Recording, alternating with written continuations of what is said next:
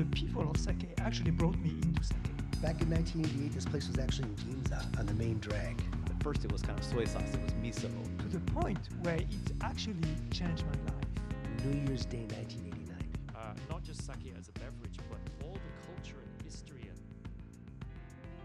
Here we are. Hello. Thank you. Hey there. Thanks for joining me, and thanks for tuning in to a brand new episode of Sake on Air, the world's first podcast dedicated entirely to expanding the dialogue around Japan's iconic beverages of sake and shochu. My name is Justin Potts, and I'm one of your regular hosts here on the show. And today I am very lucky to be joined by a guest whom I just sort of assumed I would have on the show years ago. We had plans to have on the show years ago, but life is strange, and for some reason it's taken this long to make this happen. I've had to move halfway across the world and actually move us further apart, and it's just now that we're actually able to sit down and have this chat. I'm really thrilled to introduce and to share the show today with Mr. Elliot Faber. Elliot is the co-founder of Sake Central in Hong Kong, as well as Sunday Spirits, and a Sake Samurai. Elliot, thanks for getting up early with me this morning where you're at. Well, it's not that early, I suppose, but I'm definitely a bit foggy. We had a Awamori cocktail competition last night, Ryukyu 1429 Taste Wars, second year being held in Hong Kong, and was able to give one lucky, very talented bartender the prize of not only a kame, a little earthenware jar to age unique Awamori cocktails, but I think to them, more importantly, a 3-day, 2-night trip to Okinawa, which is a amazing prize to give to somebody, I think. Oh, very cool. Very cool. Very cool. That's excellent. I'm not gonna lie, I'm a huge Okinawa fan, and for regular listeners of the show, they probably also realize I'm a big Awamori fan as well. And I'm not a huge spirits drinker, but man, Awamori is something special. And so that's super exciting that you guys did that. What was, if you don't mind, what was the winning cocktail? Or do you want to tell us just a little bit about the event and kind of what came out of it? Sure. So Taste Wars is a competition that is put on by Ryukyu 1429, which is a very unique Awamori brand in that they actually don't produce, but they work with different distilleries in Okinawa, and they select unique profiles and bottle them as different expressions. You could almost think of it as a likening to I would say, a tequila brand that has an añejo and a reposado and a blanco. They are making a very specific product because we're talking about Awamori, but they choose distilleries that have different expressions at different ages. So you've got 3 unique products that are coming from different places, all under the Ryukyu 1429 brand, which is named so as to call reference to Okinawa's original name of Ryukyu, and 1429, the forming of the kingdom and discovery of Awamori itself. Yeah, excellent. So excellent. The winning cocktail was actually from a bartender called Nicholas Young, who is at Dark Side Bar, which is one of Asia's 50 best bars, a nice award already. And there was very hot competition. Koa, which is the #1 bar in Asia, also had a really incredible cocktail.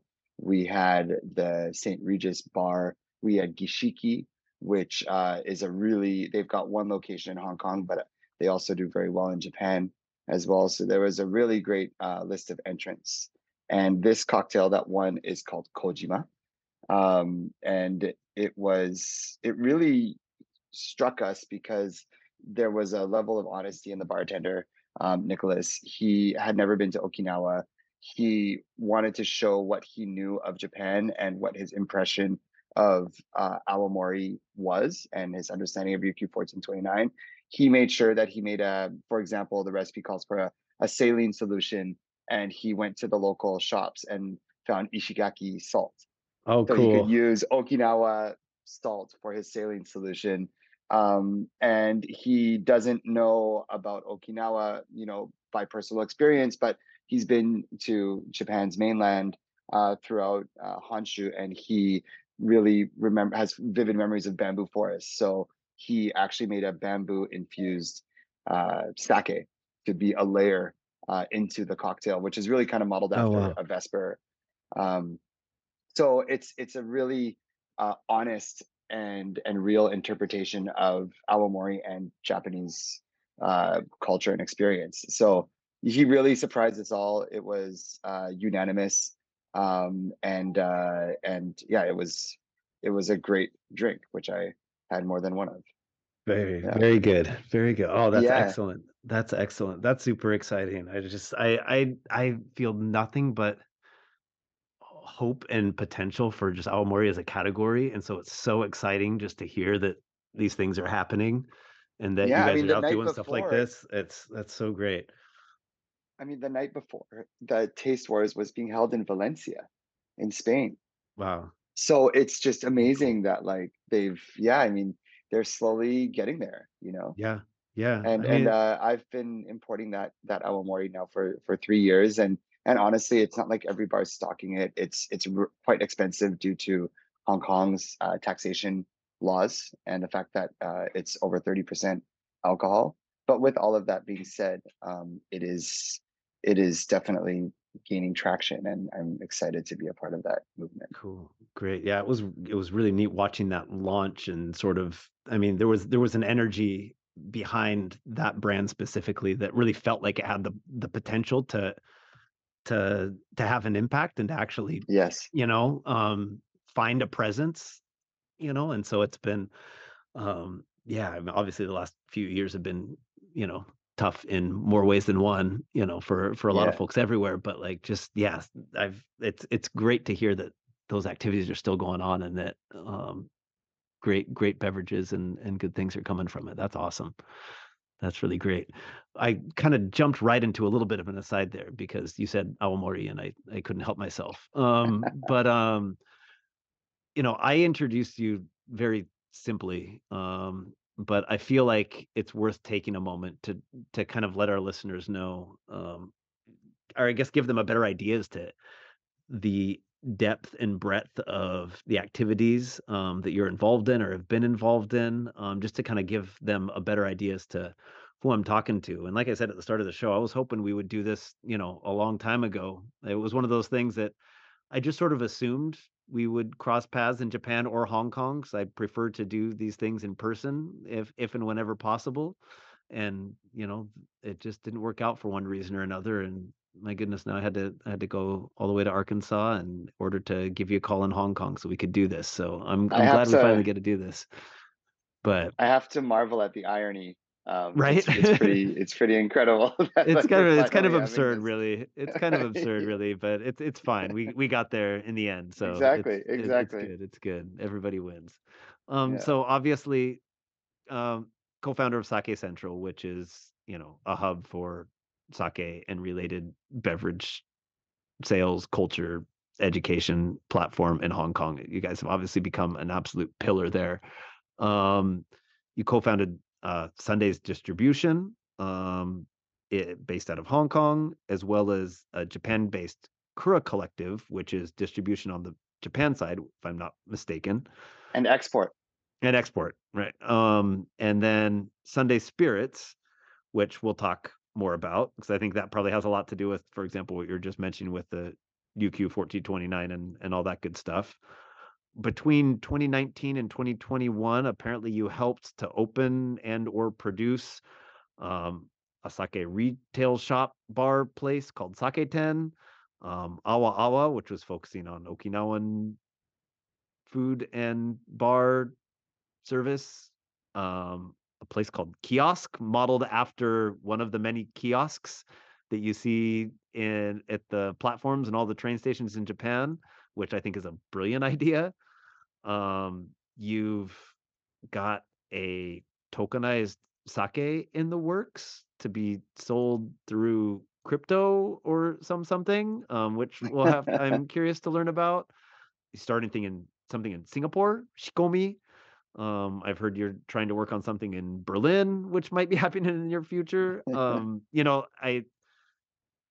We could talk about all of it to try and do justice to all of these. It would probably take like a whole year's worth of episodes. So, we won't get into maybe all of these in a lot of detail today, but I always kind of marvel at the depth and breadth of which you're able to, just keep doing all these things. And how do you choose what to work on? I mean, with all of these things, what drives you?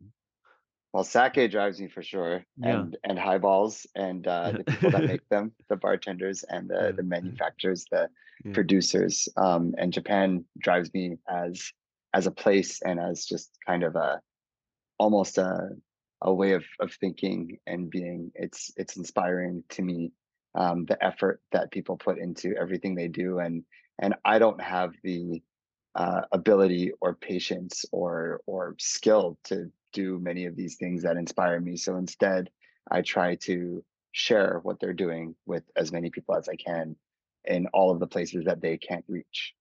And I guess that's a one way of looking at it. And the other way of looking at it is that I started these companies, um, because really specifically I wanted to know how it worked. Yeah. And I knew that I might not have the background of the admin office finance side, but what I do have is the ability uh, to make something real and to create a brand or a concept or a project that people would hopefully be interested in, and that I would be confident enough to get behind it and get others behind it.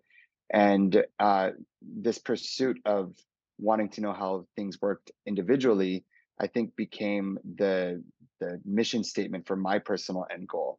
So of course each business has its own kind of mission statement, but my goal is really to make a positive impact on the way people understand and interact with Japanese food culture. And food is a very general term, and really it's leading with sake and shochu. And but then it leads all the way back to food and how people interact and enjoy food in Japan and Japanese food outside of Japan. And so starting all these companies is part of my goal, to which I am not there yet, but I feel that I will get there one day. And this goal is to just basically create all the links in the chain and join the links together. I think right now I've created most of the links, but they're not all Yeah. connected. Yeah. And to be clear, I have no interest of making any effort. Not that I'd be successful, but I have no interest, regardless, to try and monopolize anything. I just want to make a positive impact on all of it, and I want to help people to do the same as me and give them tools based on my networks or experiences to do that. Yeah. So that's why I needed to start my own export company. I still buy from other exporters. That's why I needed to start my own distribution company. I still work with other distributors, Yeah. and so on. And Sake Central, I, even though it's a dining on premise restaurant, sake bar, retail space, I still do pop-ups all over the world. And it's not for any specific gain other than to just help and support and be there. Yeah. The project in Berlin is a consultancy, so I do, aside from the brands and the companies that have different functions, I do a lot of consultancy, which usually includes building a sake and or cocktail program, some sort of concept behind it. If it is cocktails, it's very simple.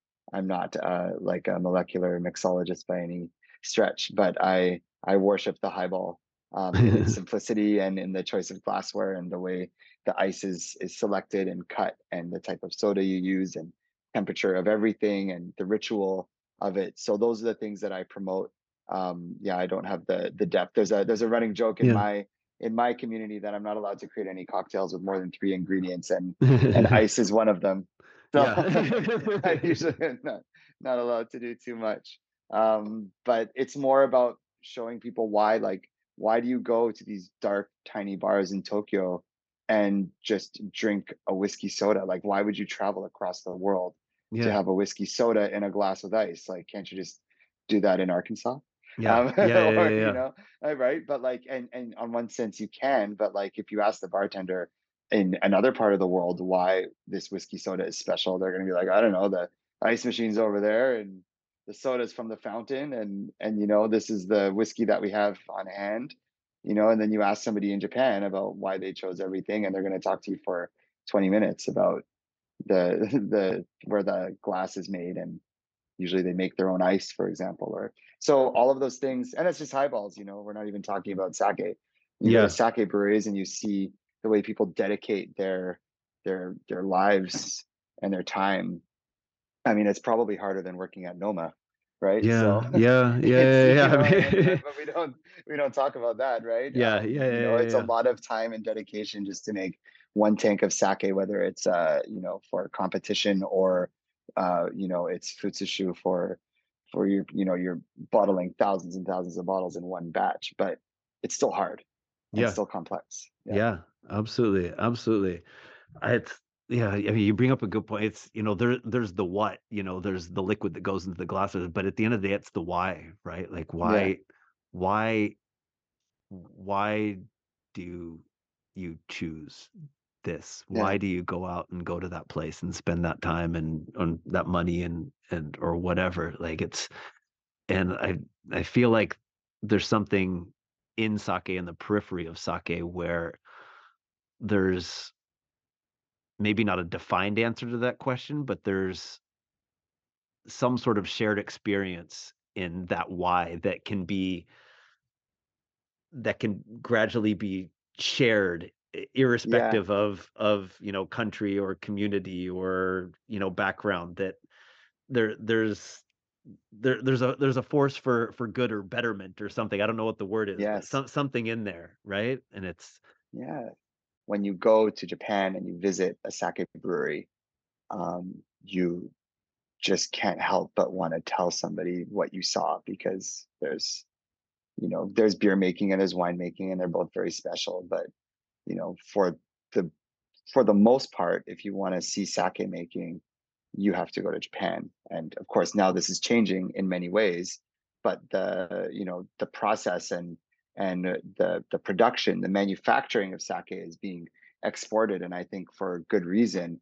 But going to where it all started is like, I mean, it would be like you'd have to go to what do you call it? You'd have to go to a monastery to find monks brewing, Trappist beer. yeah, I feel like to feel that same kind of like some ritual that some you sort see of when you go to, relative equivalent or something like yeah, that. Yeah, absolutely. Absolutely, absolutely. No, it's great. It's all right. I kind of took us off on a tangent right away, but yeah, I tend to do that. But it's just, yeah, no, tonight it's just kind of nice to hear individuals speak to that a bit. And you're obviously the nature of your work and where it's taken you in a great position to share that. So it's just really, I mean, it's just really nice to hear. I think it's a message that's worth being repeated and hearing yeah, again and again from good individuals. I'm gonna take a step back here for just a second. We're not gonna be able to probably dig super deep into everything, but I do want to touch upon a couple of the activities of yours that I kind of rattled off here at the start, just because I think it's worth everybody sort of understanding what they are and why. I guess we'll start with Sake Central because that's probably the one that's most front and center to everybody, and probably where a lot of folks would know you from or associate you with because it's consumer facing. And it's like I said, it's even from afar, I can tell it's become a pillar of the world of sake in Hong Kong, as far as where you go for access to good things and good experiences and strong community and new opportunities and events and all these other things. So why don't you, I guess, just real briefly, just tell sort of the concept behind Sake Central and sort of how that came about and sort of what it looks like in 2023 now. sure. It's a good question because I'm glad I can still talk about it. COVID was really hard for everybody. It was really hard for Sake Central, largely because, along with other restaurants in Hong Kong, we weren't allowed to really operate. And we weren't allowed to serve dinner. there were times where we were on full lockdown for a moment. There were times where we had to close at 6 p.m. It also meant that other people weren't buying. And yes, people were drinking some sake at home, but in Hong Kong, much like the rest of the world, I feel like home sake drinking is one of the more challenging markets, unless you're in a place with Japanese people. And even then, honestly, they still might be buying wine and whatnot. Yeah. So I'm glad I can still speak about Sake Central today. We started in 2017. I was put together with namely one Japanese partner named Takashi Endo, and he was suggested and recommended by Masatoshi Sakane, who's one of my mentors and dear friends. Many people in the sake industry all over the world have seen him because he worked for, I mean, first for Suntory in Germany and Japan, and then came to Hong Kong, worked for a company called JFC, which is one of the global Japanese food distributors. And then he took a role with Jetro and J Fudo as a very senior retired advisor. He is like a grandpa's grandpa, but he really cares about promoting sake and shochu culture. And so he advises the Japanese government now on all sorts of global projects. So, you know, people that love sake may bump into him. He's everywhere somehow. Yeah. So this man is a mentor to me, and he told me to work with Endo-san. And without any second thought, I said, let's do it. He said, this is where you're going to do it. It's a heritage building called PMQ in Hong Kong. So we started. We offer education in collaboration with Deborah Mayberg, as I teach WSET when I can. We offer retail B2C. We offer B2B to businesses. So it's a second distribution company of mine in Hong Kong. We do on-premise dining. Before COVID, we did a ton of pop-ups and collaborations, bringing in people from all over the world: Italy, Korea, Canada, and of course Japan. And that's hopefully starting up again now that travel routes are opening up. We do we do a lot of different kind of promotion events with people like Meiji Chocolate, the Nagano Prefecture. We do retail installations and pop-ups, and that's where you might see the Sake-ten brand nowadays. We've turned that into a retail presence.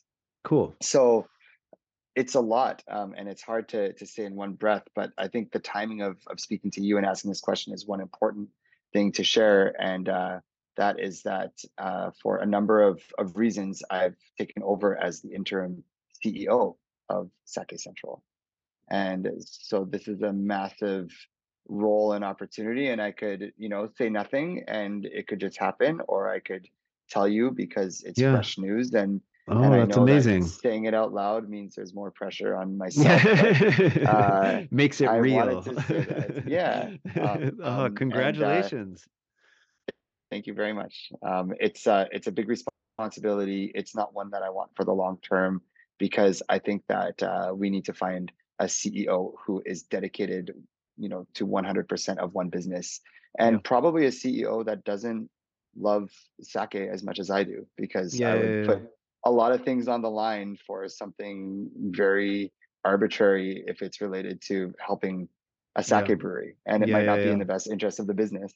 And I, people that know me know I'm a passionate person, so I might think that way, but I can help to clean up a lot of things and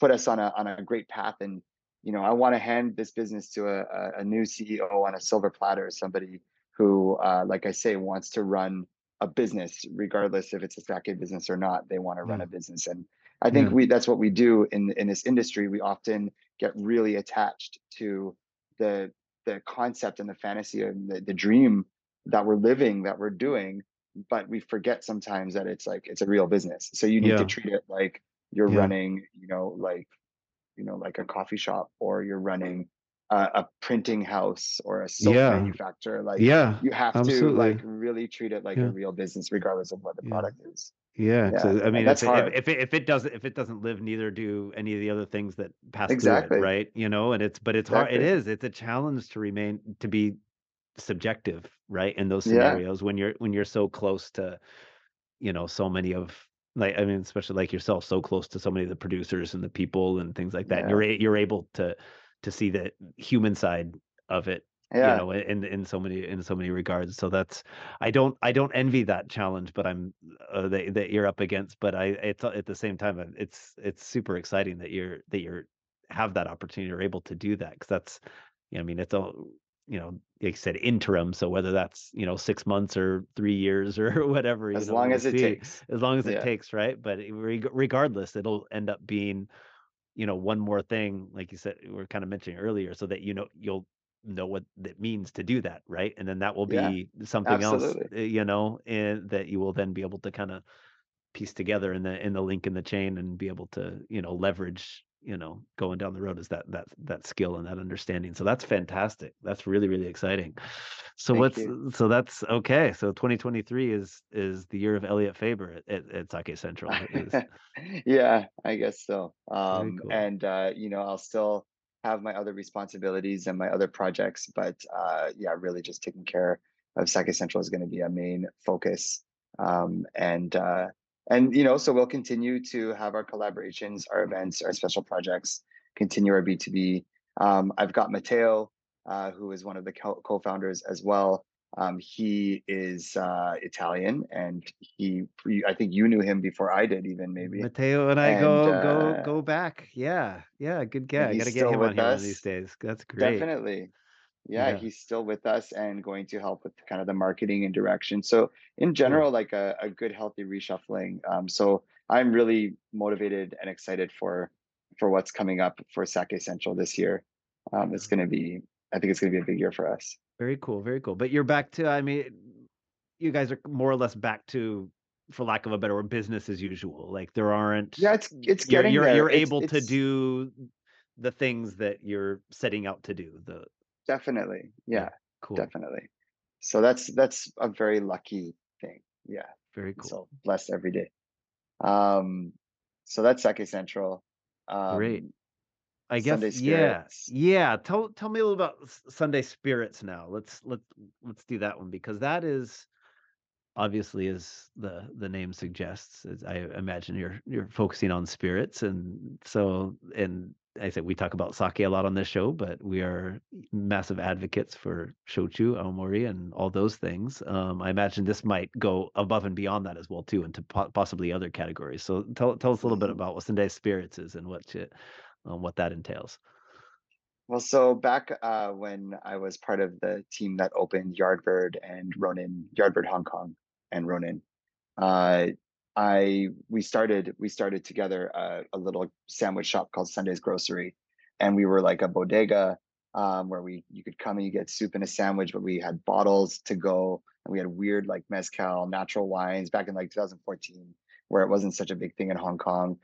Had a huge selection of Japanese whiskey, some shochu, and so we would hang out. But it was all the same people that were working in the restaurants. We were working in the shop, so we were Hmm. really burnt out. I bet. And and eventually, the landlord raised the rent, and we just knew that this kind of shop wasn't sustainable for us in our current form as a team. And so we closed that shop, and I turned it into two separate brands with the co-founders, of Sunday's Grocery and the founders of Yardbird and Ronin.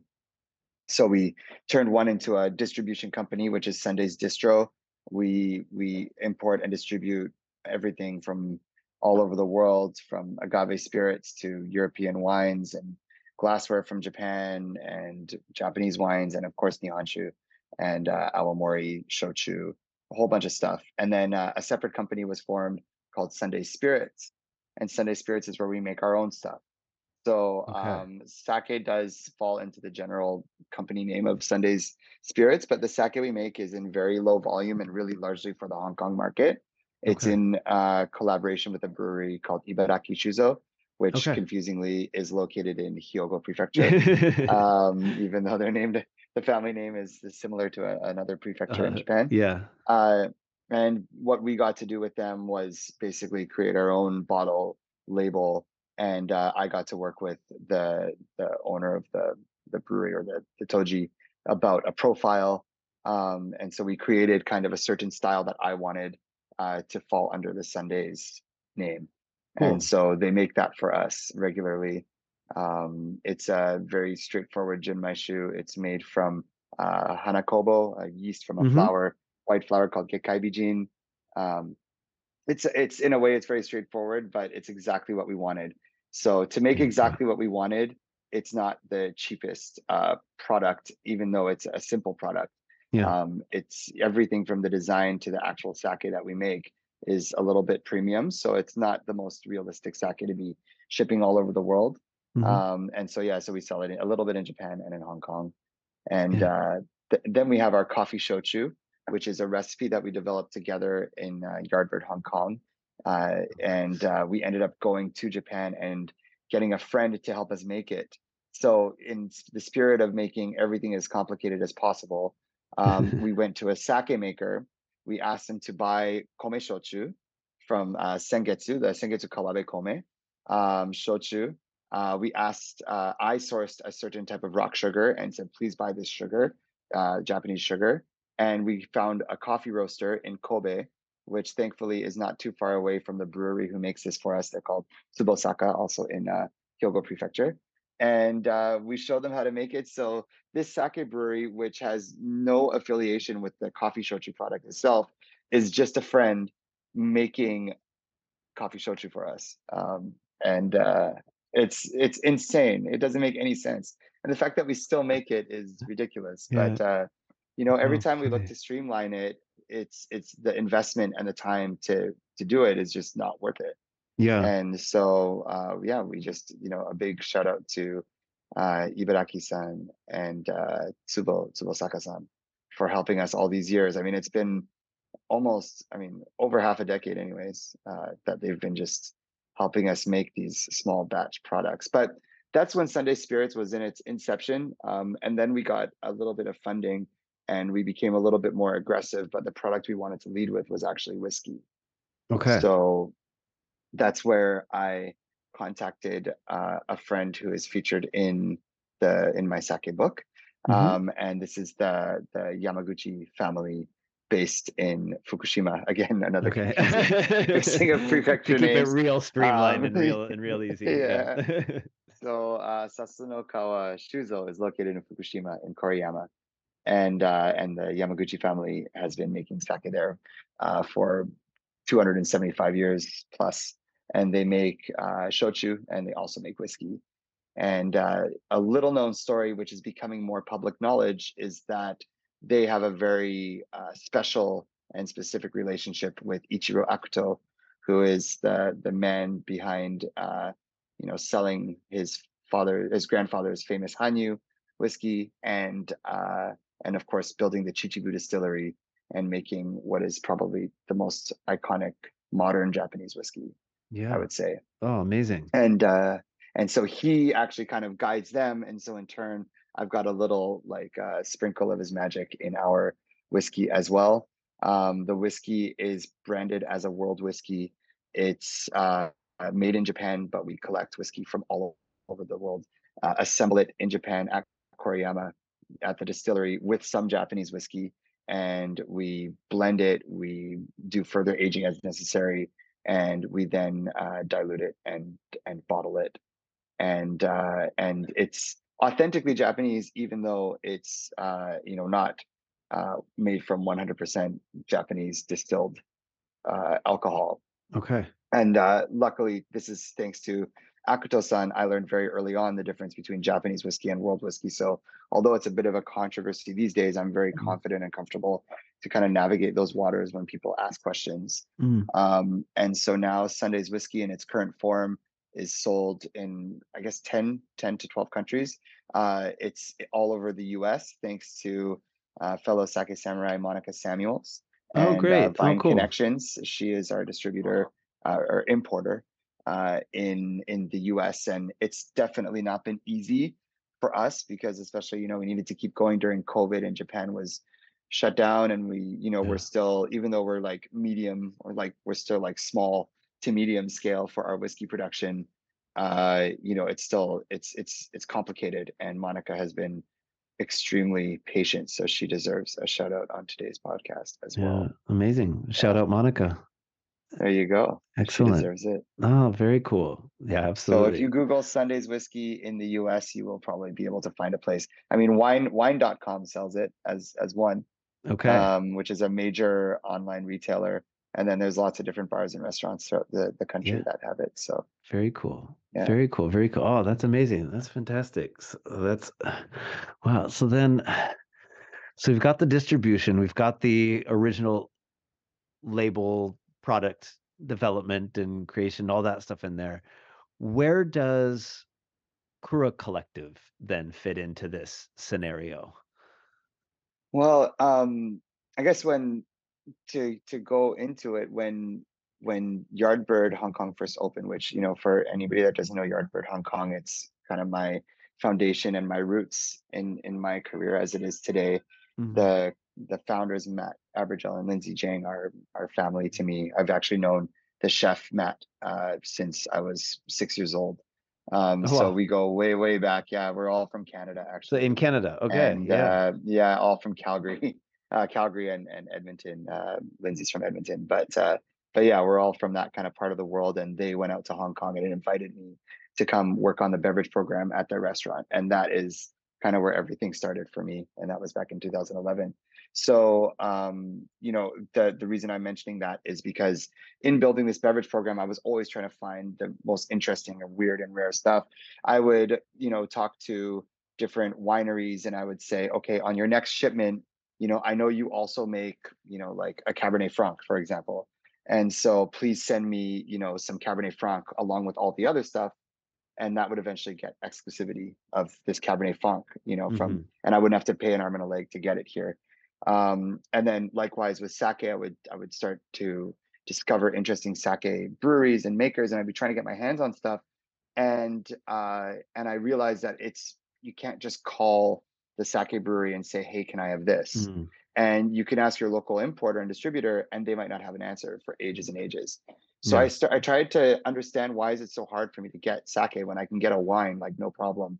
Why is it hard for me to get a very specific release or type of sake? And I discovered that a lot of it has to do with the licensing required to move sake out of Japan.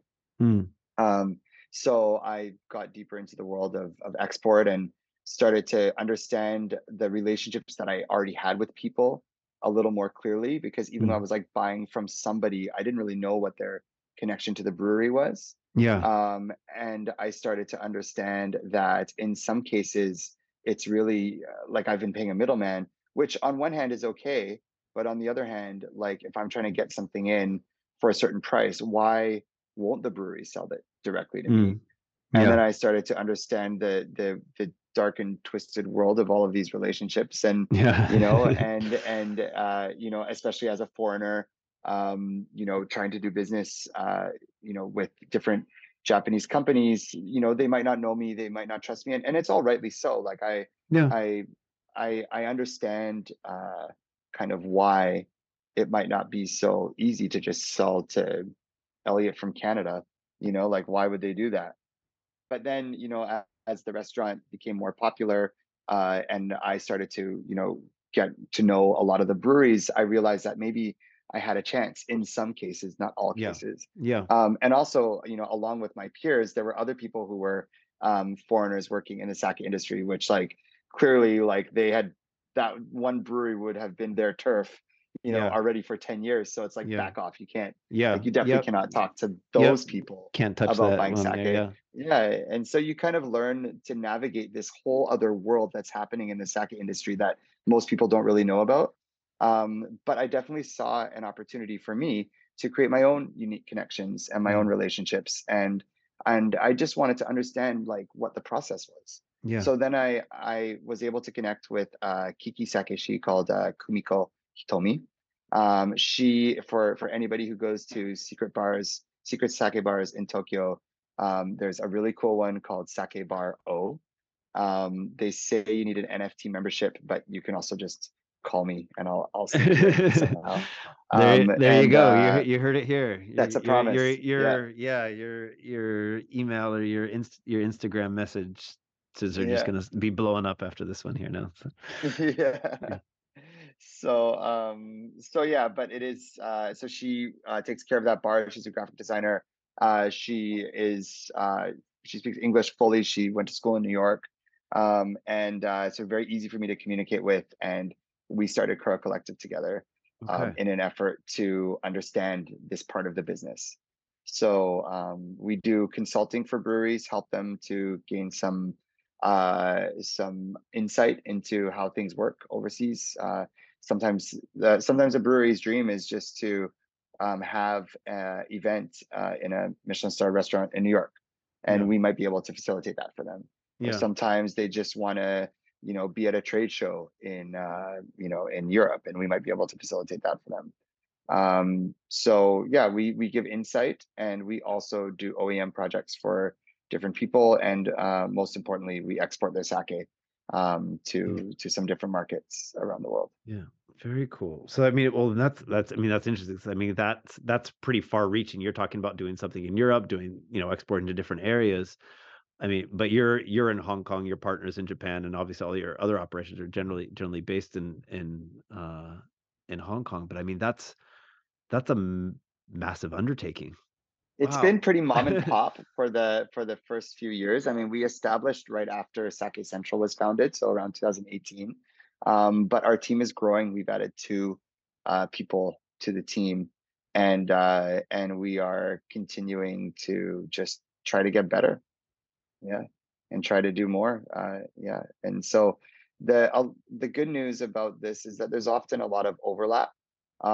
It's always challenging, especially to partners, to separate the opportunity from the conflict, because I often have to explain myself, who's getting more from what, and in my head, it's just part of that greater good.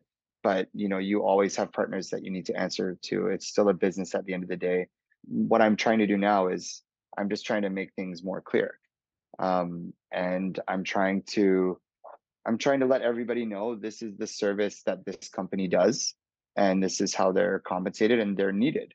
And it might make sense to use this export company, and it might make sense to use a different one. For example, if you want me to send 2 cases of Sake X to you in the US, Hmm. my export company can do it. And there's other companies that they will only do it if you're taking 30 cases. Yeah. And you might need to wait a little longer, and the process might not be perfect if you do it with me, but you're going to Mm. get those 2 cases. Yeah. Yeah. Yeah. And so we're very small scale when it comes to export, but just understanding the industry, I think, is really important for people that want to really that want to make a difference in it. Oh, very cool. Very. I mean, it's very empowering, right? I mean, it's interesting. And I feel like that's kind of a through line for all the things you've been sort of describing. It's more than anything. It's like you're finding ways in which you can empower people, whether it's the people on the ground that are selling it, or whether it's the producer, or those different areas. I Yeah. mean, any corner of this business in some capacity is doing that. But it feels like intrinsically these were all things that were sort of built on some sort of on this sort of shared theme of sort of empowerment and making possibilities for for people who, honest to goodness, like truly want to be involved, and make a difference. So that's really cool. That's really cool. I guess so. Kind of while we're talking about the market or the nature of the market, I guess it's worth sort of touching upon the Hong Kong market, since that is where you are at and where I imagine you're spending a majority of your time and energy and resources and all those things, because you're staring at it every single day. So with all of these sort of links in the chain, whether it's Kura Collective or Sunday Spirits and Sanke Central and all these things, obviously they're separate entities, but these are all things that obviously you can draw from in terms of resources and knowledge and all these things. Looking at sort of where the Hong Kong market is right now in terms of, I guess we'll kind of focus on maybe sake and shochu specifically, but how does that then play out in the market? So from what I guess what I understand, I haven't been to Hong Kong in too long. It's been I don't even know. It's probably been 7 or 8 years maybe since I've been there, and I don't have a good feeling personally for what is happening. I only see the numbers, and from the outside, if you're looking at it from just about anywhere else, it sounds kind of like a dream. Just looking at where it's like they've got all the sake, and it's all in great shape, and there's all these sellers, and it sounds like this like sake heaven for everybody who is in another country that's not Japan that wants access to sake. So it sounds like this you know beautiful beautiful place. But obviously you needed all of these tools and all these things in order to you know to play and work within there. I guess I'm just sort of curious, what does that market look like now in reality, as somebody who's having to navigate all those aspects of the industry? Well, in a way, we definitely open a lot of bottles. Well, not in a way. I mean, the fact is, we open a lot of bottles of sake here in Hong Kong, especially considering how small this special administrative region is. Um, and uh, and I think that it's it's important to know that you don't need a license to import sake in Hong Kong, or wine for that matter. Yeah. So it's a dream in the sense that everybody can get everything, but Mhm. it's a nightmare for a distributor Yeah. because you can order the same thing to your door that I'm trying to sell to you as a import distribution business. If you're a restaurant, you can buy from me, or you can order it directly from Japan. Of course, once you order from Japan, it gets complicated because then you need to consider the exporter. But if you're a Japanese restaurant in Hong Kong and your family is living in Yokohama, Yeah. you're getting cases sent to you all the Yeah. time. And you're Yeah. basically saving like 20 to 40% on top of what other people are paying. Yeah. Sure. So I mean, so it's amazing because we can get everything, but because we can get everything, there's very little control over who the seller is and where the product actually came from. Yeah. So I run into situations all the time where I'm sending photos to brewery owners or to exporters, and I'm saying, "Did you know this is in Hong Kong?" And they have Yeah. no idea. And in another market, that would be like, I feel like that would be, or in another industry, Mm. that would probably be very frustrating, Yeah. and very it would be something you'd want to get to the bottom of. But for some reason, in Japan, like, people don't seem to really, it's almost like a if you can't beat them, join them thing. And everybody wants to sell bottles, and so we just got to sell bottles. And yes, I want you to be my distributor, but no, you may not be exclusive. Or even though I tell you you're exclusive, chances are, if we become popular and you're not working fast enough, then the sake is going to pop up in Hong Kong from some other place, and I may or may not know how it got there. Yeah. Yeah. So it's a unique challenge.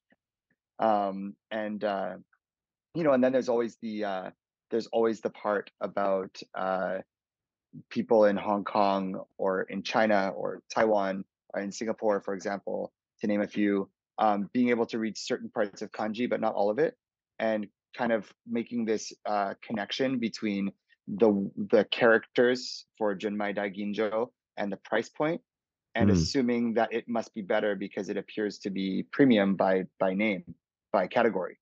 And so that's actually my biggest passion, is to show people one by one that that's just not the case. And of course, if it's a Junmai Daiginjo, it's not a worse sake or a better sake. It's just it's a profile. It's a different style. sake. Yeah. Yeah. And Yeah. it may or may not taste how you think it's going to taste. It may or may not taste how that category is supposed to taste. And I know there's reforms and changes coming eventually, but in the meantime, there's a lot of misconception to undo. And so I think those are the two biggest challenges in Hong Kong, is just the fact that the sake can come from anywhere at any time. Although the distribution relationship in business is so critical at the same time. And then, of course, just the way that the categories within Tokutei Meishoshu are all Mm. interpreted. Yeah. Because actually that is a premium sake category. Yeah. That, Yeah, like, yeah, that, yeah. you know what I mean? In and of Tokutei itself, Meishoshu. yeah.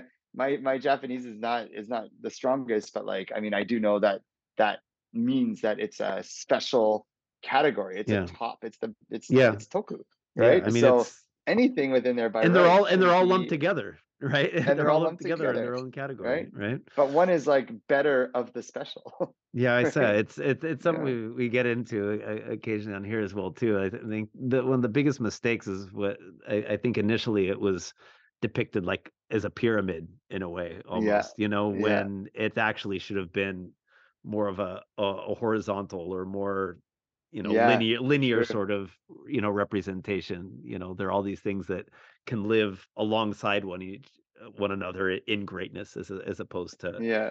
you know, I don't know, but no, that I mean, but that's I mean, it's just it's just so it's fascinating because I just think that it's obviously So different. Jesus, it's so different, right? I mean, as a business, I can only imagine how incredibly challenging it is. I mean, obviously, you know, having clear, you know, distinctions with distribution and things here in the US, obviously we've got our own unique challenges. We might as well be dealing with 50 different countries here. So that's a whole nother Yeah. It's like the different, you know, opposite. yeah, it's Yeah. a complete opposite, but which comes with its own challenges. But like, it's just, I think so many places in the world, like can't even imagine a world where sake is just available. Like It's everywhere here. it's, It's everywhere.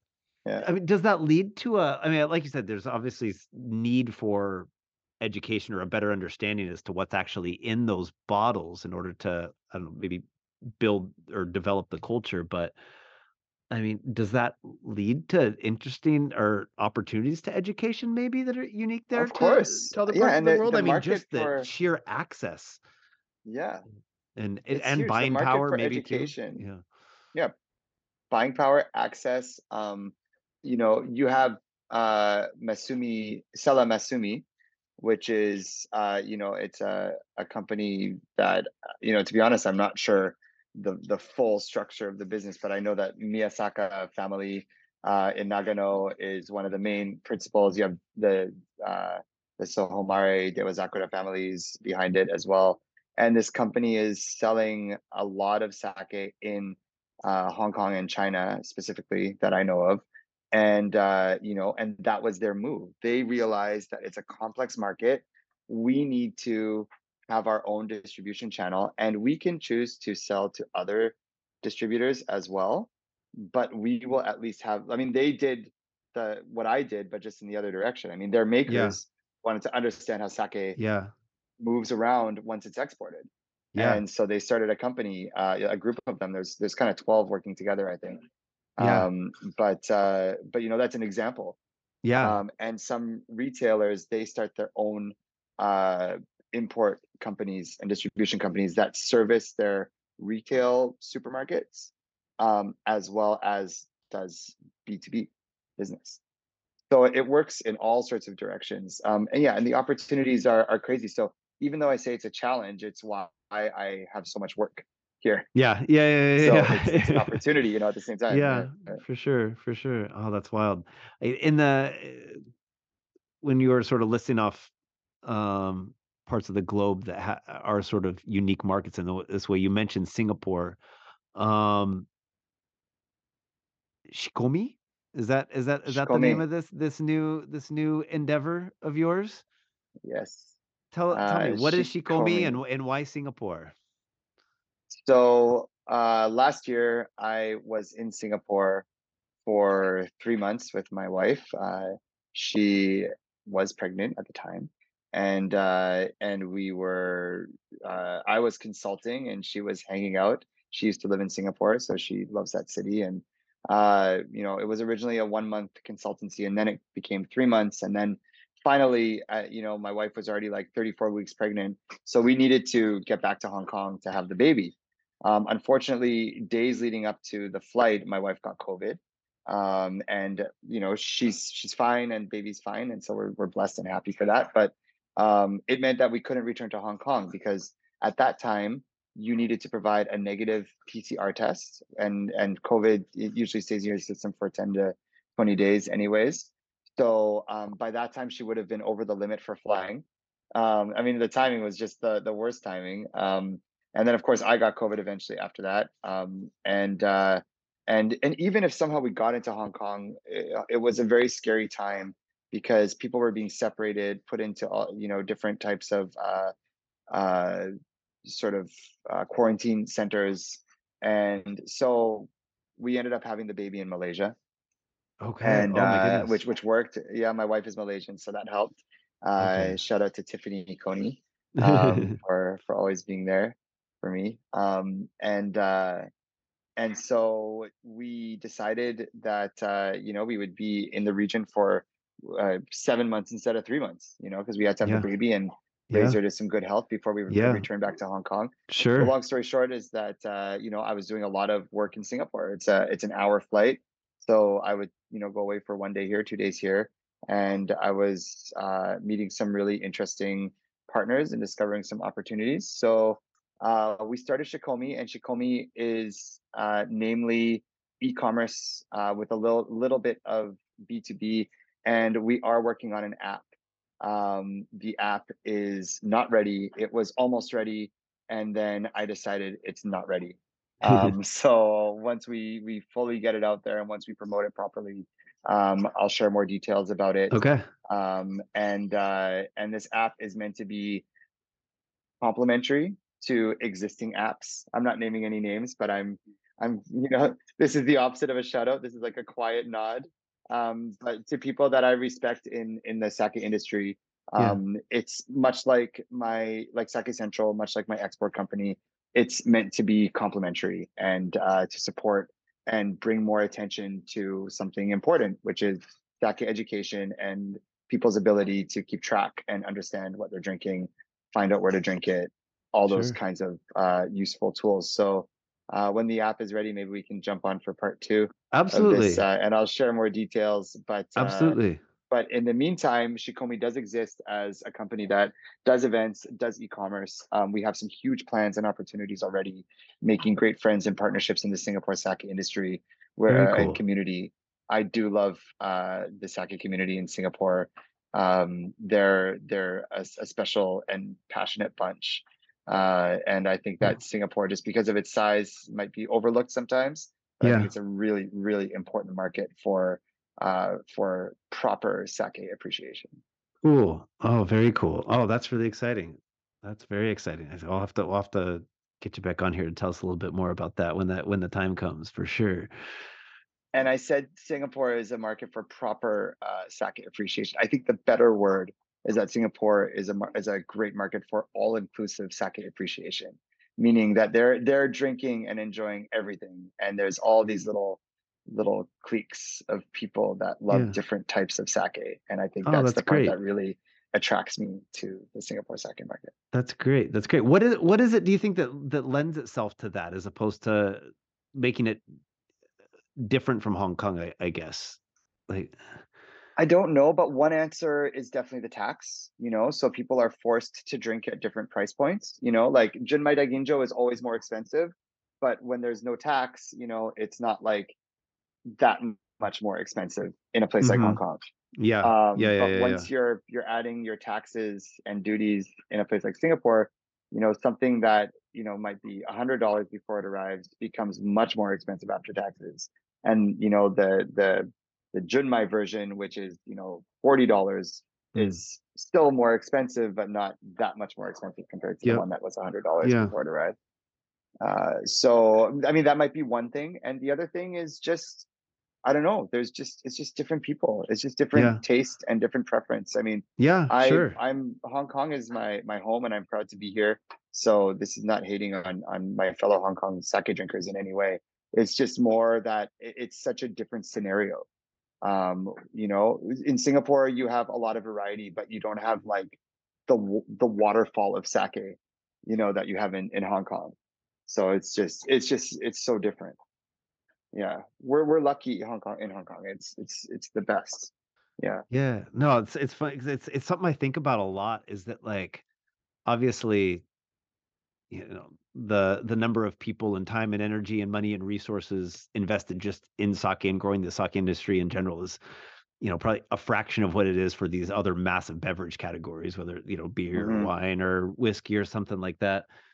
So a lot of the work or the groundwork that's been laid has been kind of, there it's hard to diversify, right? It's hard to Hmm. do a million different things for a million different people for or millions and millions, in this Hmm. case when you're looking at a global scale, so we're sort of building on the foundation of, the hard work of the people that have come before, but it's there's almost sort of this like shared message and shared mission that goes out, but at the end of the day, like I love the idea of a world where every country sake culture is vastly different from one another. Like in Yeah, a yeah, way, that's that's cool.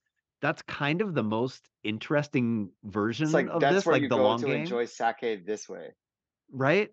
Yeah. Like whereas people actually they travel, when they travel, when they go somewhere, they go out of their way to order sake and or drink sake there because it's so uniquely represented in that market because of the people there, because of the legal, these things that we see as either advantages or obstacles, and then obviously food culture and all these other things that end up shaping just very unique things to where you just have just incredibly different products in the market and incredibly different service. Like that just sounds fascinating to me. Like that, Yeah, I don't it's know. cool. I didn't think about it that way, but I think you're right. It's like, I mean, it's just like every city offers its own interpretation of something, of everything, Yeah, right? So right. why can't Whether you go it's to different markets and enjoy sake a certain way that might not be? I mean, look, like you look at Australia, it's like yeah, one of the most unique places to drink sake because I think that Matt Young and Black Market Sake really yeah, created a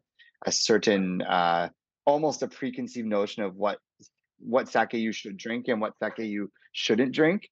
And I've always found his approach to be really unique, and he's been so successful that, like, when I talk to an average Australian person that I just meet randomly, if I talk to them about sake, they're going to reference a certain style that was introduced to them from black market sake, and it's what they can yeah, drink and find in yeah. all sorts of different types of bars and restaurants all over Australia.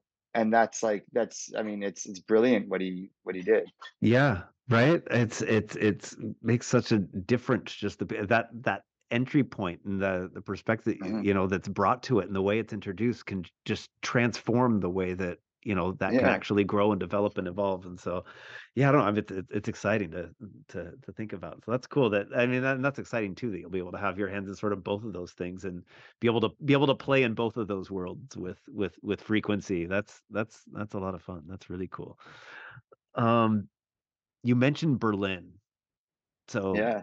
so you didn't have enough to do, so you went halfway across the world I don't know. to Well, I mean, when you start all of these businesses, usually your money is in those businesses. So when you need money, you can't just take from the business because the business needs the money to stay alive and feed keep doing all things. the Yeah. staff. Yeah. Yeah. So, I got to find some way to get mine, and so I do a lot of consulting.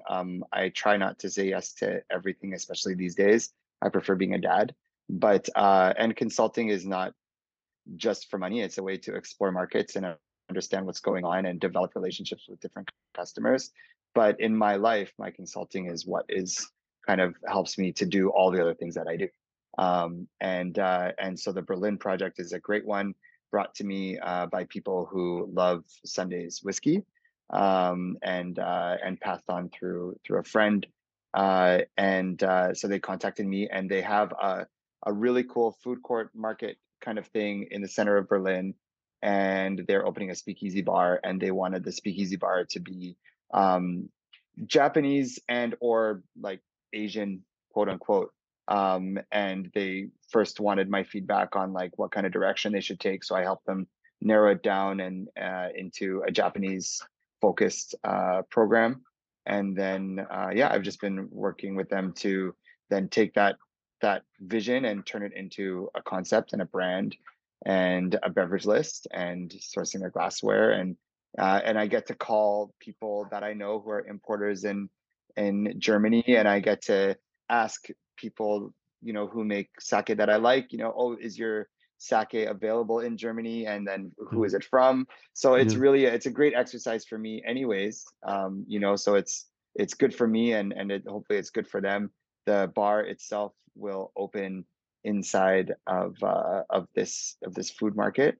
And it will open in the middle of February. So I'll be taking Oh my wow. daughter and my wife to Berlin in February, and we'll be there for 2 weeks to enjoy the German cold and also open February. a new sake bar. Yeah, Oh, that's yeah. awesome. Oh, that's super exciting. Gosh, yeah, but Yeah. probably right around the time this goes on air is probably about when that'll happen. There So you be sure go. to, So yeah, send me some photos, Manifesto send some, Market. yeah, Yeah. yeah, send If me you some find info. We'll yourself get in that out in the Berlin. world.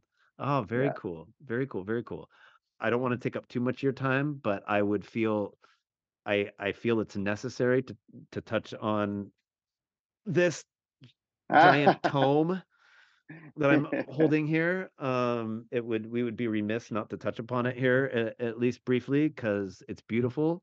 And it's come back. 'Cause it was It's gone for a little back. while. I am referring to sake, the book, Sake, the history, stories, and craft of Japan's artisanal breweries. I first came across this book. I was living in Milan at the time.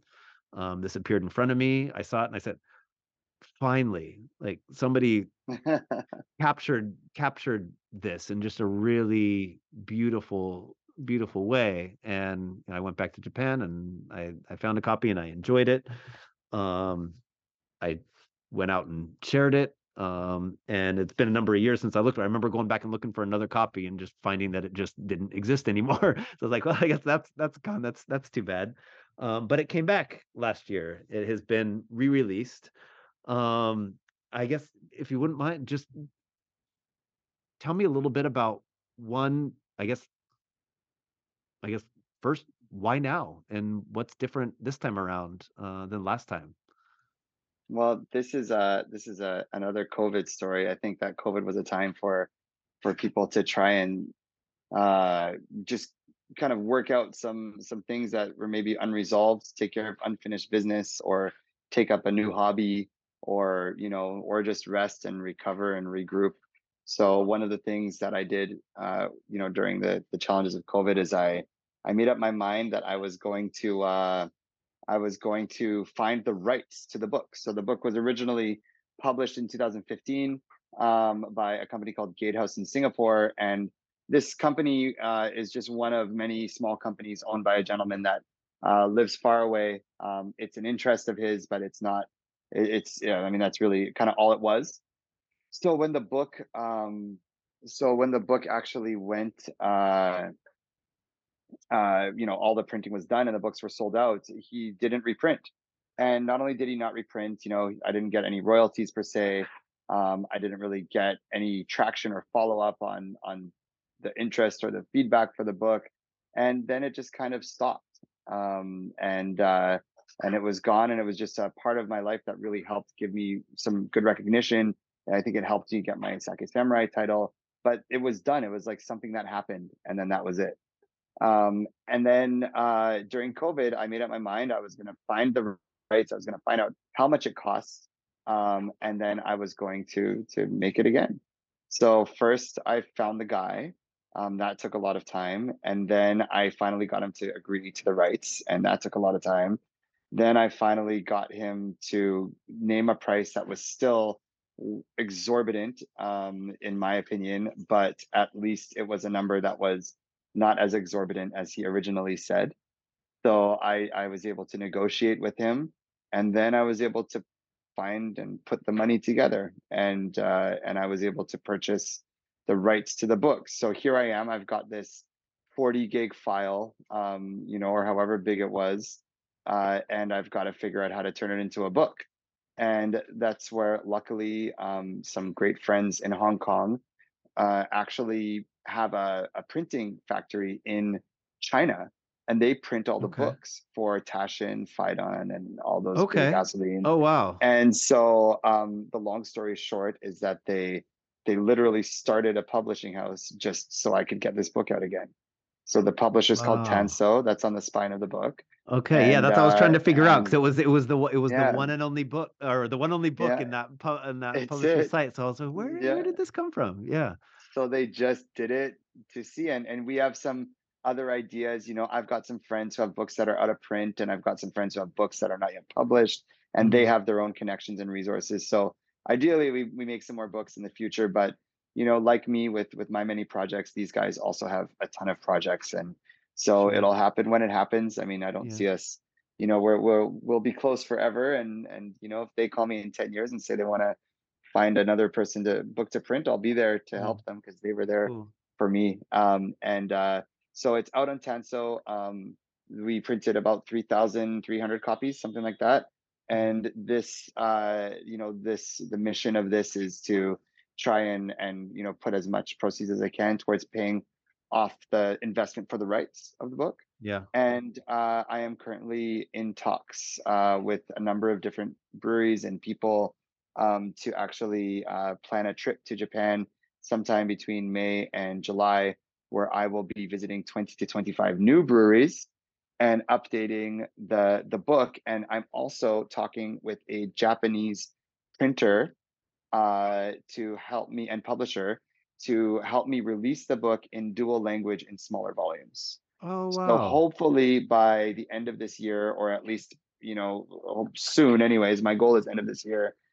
We will actually have the book printed in Japanese and English, and in smaller volumes. Oh, So wow. it can appeal to a different market. I mean, I know the book's not cheap, but it's heavy, and even when people are willing to spend $100 for the book, they then have to ship it to wherever they are, and that costs another $100. So I realize Sure. it's an investment, but it's that kind of book. But I think that there's now a market of people that want to have access to the information and the photos and the stories of all these great sake makers, but need it in a bit more of a handy format. So a lot of the information from the book will be included in the app, and I will be printing it in dual language, I hope, like I say, by the end of this year. Very cool. Again, since you don't Yeah. have enough to do. So, I mean, I know you say, of course, like clearly I don't have enough to do, but don't forget that visiting these breweries means Yeah. I get to ask them questions about, Sure. what markets they work with. I get to ask them if they Sure. have, export partners. And oftentimes it's like, oh, you can export to Singapore, but not Hong Kong, or Yeah. you can export to North America, but not Europe. Yeah. So, you learn these things, and the only way to learn it is by like being there. And I'm there Yeah. anyway, so why don't I include them Yeah. in the book? Sure. And then Sure. so like it's actually brings, it's a good juncture because it brings it all full circle. The book is just a tool in a sense, like, not to make it unromantic because it's romantic to me, but the book is a tool to help tie together, Sure. or help connect those links that I'm Yeah. working so hard to try and connect. Absolutely. And the cycle continues. Beautiful. Excellent. Elliot, thank you so much. I've taken up a whole lot of your time. No, I this is really so appreciate it. It's overdue. been Like really nice. I I thought we know. should chat anyways. So it's Absolutely, perfect. absolutely. We should do this more often. I said I don't I'd I love don't to. know I don't know when I'm gonna make it to Hong Kong in the near future. I don't know when I'm gonna make it out of the town of Hot Springs in the near future. I think I'm gonna have my head Yeah, down here for a while. But I hope we can do this in person again here I'm sure we will. sometime Not soon as not too well. Yeah. far, not too far away. We'll find a That time. that would be I excellent. That would be appreciate it. excellent. Yeah, I guess before we sign off here, where would if folks want to follow along with your adventures endeavors? I saw you've been pretty active on Instagram as of late. Oh yeah, we have one more thing to talk about, don't we? Yeah, so I think following Instagram is like the channel that I use to share any events or pop-ups or sake information, or anything like that. I try to link it to Facebook because I know some people, especially in Japan, they prefer Facebook. And then on my Instagram, you can find, any business that I'm affiliated with as well, like a link to there. But most important right now, my Instagram is used for one more project called Sake a Day. Sake a Day is something I started on January 2nd. It's something I decided I wanted to do in December. I hemmed and hawed and wondered if it was possible or if I could or should do it, because I also, if I did it, I had to do it and it meant I couldn't fail. So I eventually decided to do it. So I taste the sake online every day. That's it, for anywhere between like 1.5 to 3 minutes max. So it's a very short bite. It's just a chance for people to see some guy drinking sake somewhere, to prove the point that wherever you are, you can probably find sake. And it's just a message that I want to get out there, and the only way to get it out there is to do it myself. And then hopefully, my goal is to get to 100 first, and once I get to 100, I'll probably start inviting people, like, just once a month. Like, so I would say, hey Justin, will you do a sake a day? Here's what you got to do. You can be outside, you can be at a bar, you can be at home, grab a bottle, talk about it for 90 seconds. Don't do more than 3 takes, Yeah. and send it to me, or sorry, and post it on your feed and invite me as a collaborator so Yeah. I can post it too. Yeah. And it can be anything. It can be old sake, new sake, sparkling sake. It can be, I did one that I found like in my office fridge, that had been there forever. It had been open, but like one sip had been taken outside, and I just wanted to know, like, was it still drinkable? And was it tired? Yes. Was it rotten? No. Would I drink the whole bottle? I mean, yeah, I would, if that was the occasion. Like somebody, I actually gave it to one of the people that work in the office, and I said, take this for dinner. I said, it's fine. It's literally been in the fridge for 2 years. And just because it's not drinking at its finest, like, doesn't mean, are you gonna throw it out? Are you gonna cook Yeah. with it? Are you Yeah. gonna let it sit there for longer, which is Yeah. usually what happens? Yeah. And so, I mean, and then, I'm drinking, of course, a lot of, like, fresh and seasonal releases, whatever. And yesterday, in honor of the Taste Wars competition, I featured Ryukyu 1429 Kaze 5-year aged Awamori, because Awamori is sake too.